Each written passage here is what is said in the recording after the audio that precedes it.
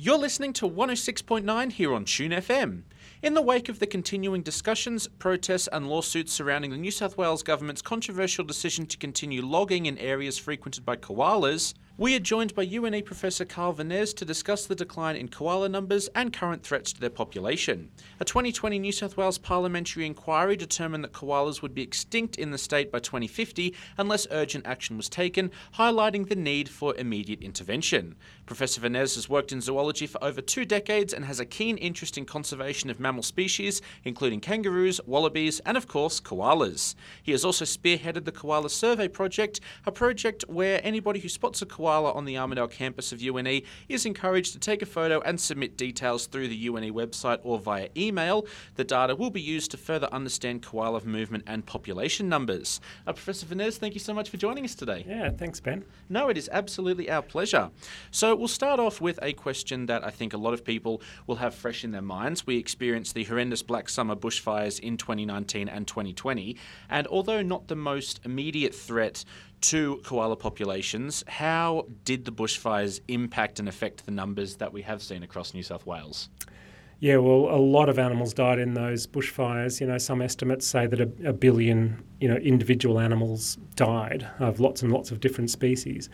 And koalas were very prominent. You saw them on the news, being fed water by firefighters and burnt and in terrible pain and being taken into care. So we do know that koalas definitely died in those bushfires and that habitat was damaged. But lots and lots of animals were affected. And the worrying thing is that we're approaching a summer where we might see the same kinds of fires and the same kinds of impacts happening again. What are some of the bigger threats to koala habitats at the moment? Well, it's interesting that we opened with bushfires because, yes, bushfires are a threat. These are anthropogenic fires. These are fires that are happening at a greater intensity and over a larger area than perhaps they've typically happened in the past. And the reason for that, we're pretty sure is changes in fire frequency and intensity because of climate change. So fires are definitely an impact. But, the fires are, perhaps the last straw for koalas, and especially given, we've got these increased fires. So that's the last straw. But really what's been happening for decades and decades in New South Wales and in fact across the koala habitat, koala range, is that we've been degrading habitat, we've been clear felling forest, we've been slicing it up into smaller and smaller parcels. We've been, and in between those parcels, koalas have to cross roads, they have to cross paddocks, they have to go through suburbia where there's dogs that threaten them. So there's all those reasons that the habitat loss and the habitat fragmentation is really what's caused koalas to decline. And then, the big sort of news items are koalas are dying in our bushfires, but they're, the koalas that have made it through, the few koalas that have made it through that much bigger event of habitat loss. And of course, the bushfires is the story that gets all of the attention. Everybody reports on the bushfires, and when the bushfires were taking place back in 2019, that was, it was a big focal point, was the numbers of animals that we were losing. But if it's the habitat clearing that's doing the more damage before that, that's almost like a silent killer. Exactly. We see these horrible photos of koalas in distress during bushfires, where our emotions are heightened anyway because of the fires that are happening around us. And then we see these poor animals that are suffering and we feel that, if only we could do something about this, we might solve it. But the big issue really is like you say, that, like we talked about, that the loss of habitat that doesn't really, small pieces by small pieces, little bits of habitat being degraded over time doesn't make the news, and it doesn't show koalas with their beautiful faces looking back at the camera. Make no mistake, they are an extraordinarily cute species. Well, not that species that aren't cute should be disregarded and left to die, of course, but they are a very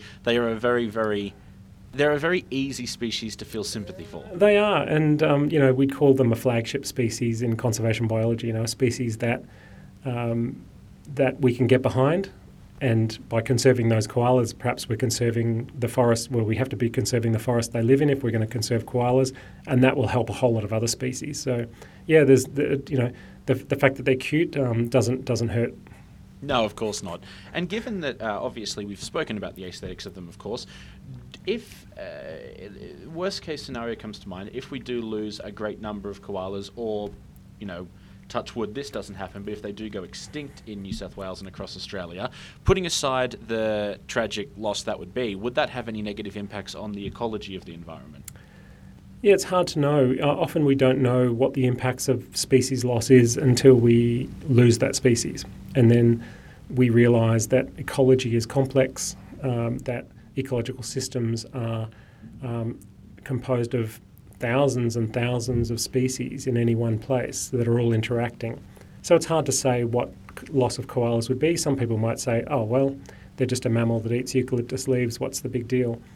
But, the other way to look at it too is that koalas have been on this continent for hundreds of thousands of years as a species, maybe longer, and our actions are causing them to decline, and like you say, possibly to extinction. And as custodians of the land, we probably have a responsibility to preserve those species, to try and save those species, not to cause their extinction. It really, morally, you could argue that it's not our right to drive a species to extinction. We should be doing everything we can to save it. I completely agree. We are obviously the dominant species on planet Earth, and a lot of the time we don't seem to be treating our fellow species with as much respect and care that we should be. That's right. And, they are, like we talked about, a flagship species. So they're a species that people love. They're cute. They're adorable. They're an icon of Australia. And what does that say to the rest of the world, or to other Australians, if we let these species like the koala go to extinction? Exactly. Now, as I mentioned before, the 2020 parliamentary inquiry indicated that koalas could be extinct by 2050. Based on that, do you think that the state government and the federal government, of course, are doing enough to protect koala habitats and koalas themselves? Honestly, I think a lot more could be done. There are some good initiatives out there. There's a lot of money being put towards koala conservation. But at the same time, some of those issues that underpin koala loss, like habitat clearing, probably haven't been addressed to the degree that they could be. And, we are down to a fraction of what the koala population once looked like. So there really isn't a lot of room to experiment and make mistakes when it comes to preserving koala habitat. So, I think more needs to be done to protect koala habitat that's in existence, but we also need to be putting koala habitat back in the landscape. So those fragments of habitat that are good koala habitat, but the koalas have to cross open country to get to, it's not a big ask and not a big job. We're a rich country, we've got resources. It's not a big ask to then connect those habitats up and through corridors and get that connectivity going again. And then koalas can move around the landscape a lot better, and then they can build up their populations in places where they might not be viable otherwise. And that's some things that you think the state governments could be doing to protect them, initiatives like that? Yeah, sure. Getting behind revegetation schemes and protecting habitat that is clearly good koala habitat. If we cut it down, turn it into, paper products, wood products, sure, that's good for the economy, but if you lose a koala, if you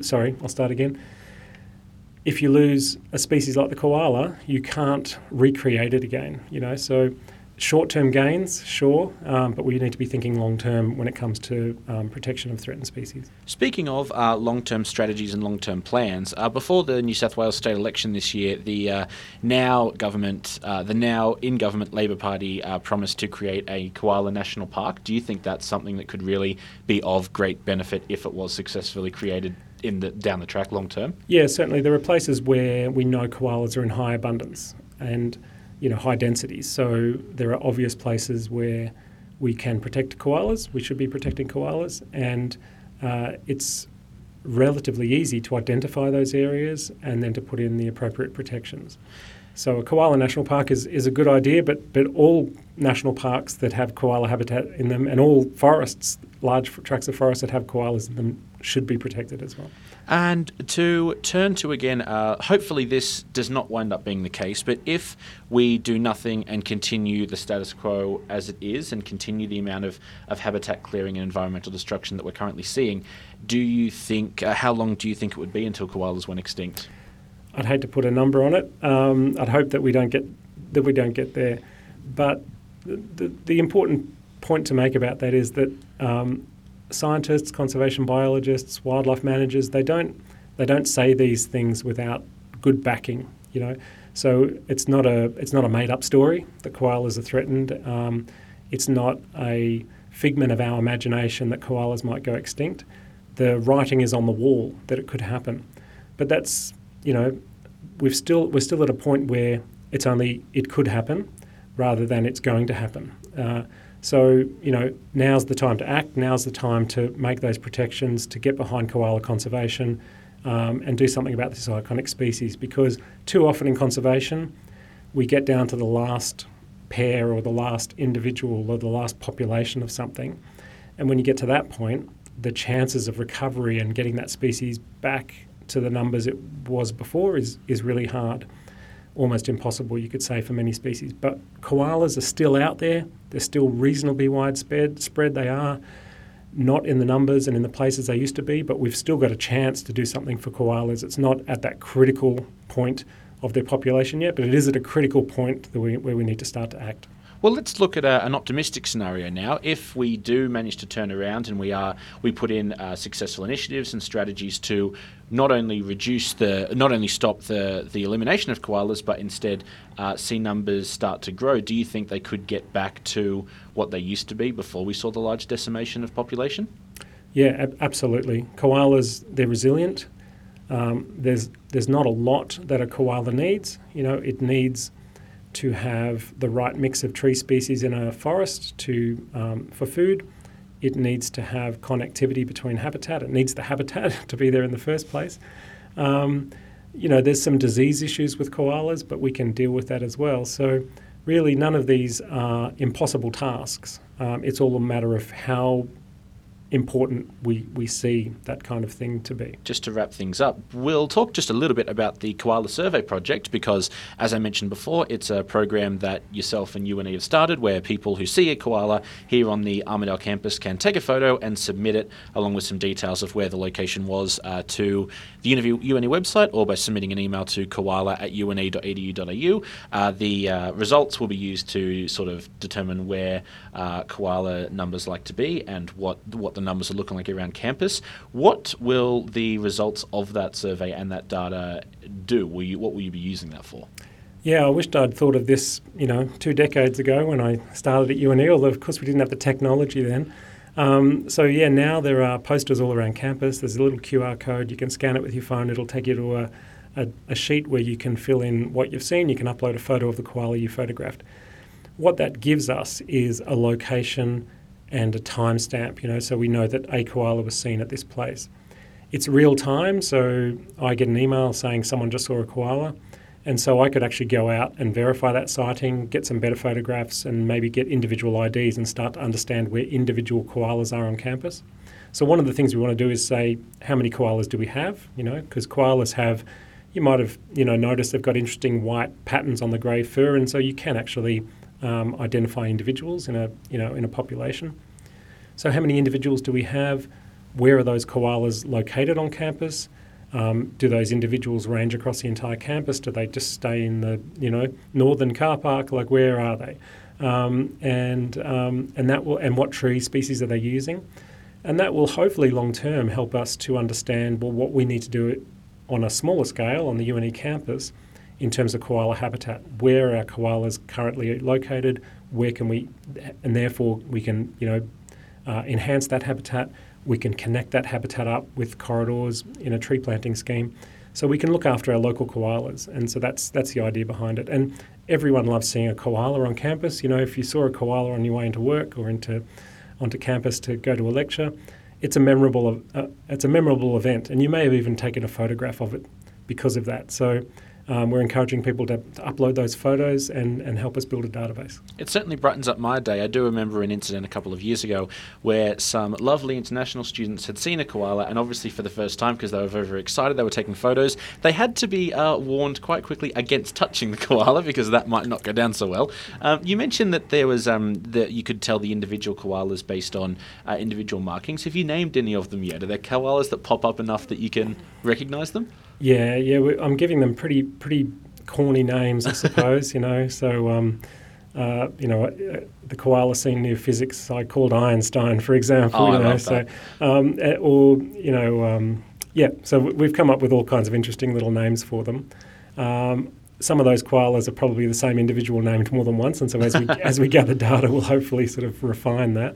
And then we'll share that information with the university community. And it's important to stop and think too that we're on a campus here in Armidale that has koalas, and it's got echidnas and it's got redneck wallabies and swamp wallabies and sugar gliders. We've got an amazing campus with wildlife that includes some of our most iconic species that we should celebrate. Do you, for individuals who are maybe looking around, seeing if they can spot any koalas, have you noticed any particular hotspots? Is there any parts of the university that people should be specifically keeping an eye out if they find themselves walking through? Yeah, the sort of hotspots at the moment. There's been a few seen in the courtyard, sort of just near where we're talking now. There's a couple of trees, just to the west of here, but there's also the above the Northern Car Park in that kind of bit of forest up on the hill above Ring Road. There is a spot, and another hotspot seems to be the bit of woodland between the St Mark's Car Park and Ring Road near the Natural History Museum. Quite a lot of koalas are seen there as well. So there you are. If you are walking through those areas, make sure to keep your eyes peeled. And if you do manage to spot a koala, please take a photo and send it through to koala@une.edu.au along with details of where it was located, or follow the links on the university's website. One more thing I did want to ask, because you mentioned before that during the Black Summer bushfires, we saw firefighters, giving koalas water through containers and whatnot. As we unfortunately are looking like we're going to be heading into another pretty bad fire season, if individuals are out there and they do spot a koala, maybe dehydrated, in a bit of distress from if there's been a fire recently, if there's been a very obvious drought or a lack of rain, is it safe for them to not hand feed them, obviously, but pop a bit of water into a container and just let the koala drink from it? That's okay to do? Yeah, absolutely. I grew up, you probably grew up with this idea that koalas don't drink. We're always told koalas don't drink. But in these severe droughts, in these high temperatures, these dry conditions, koalas actually do turn to water. It gets that desperate for them. So, those iconic photos of a firefighter with a water bottle feeding a koala and the koala drinking from it is an amazing image to see.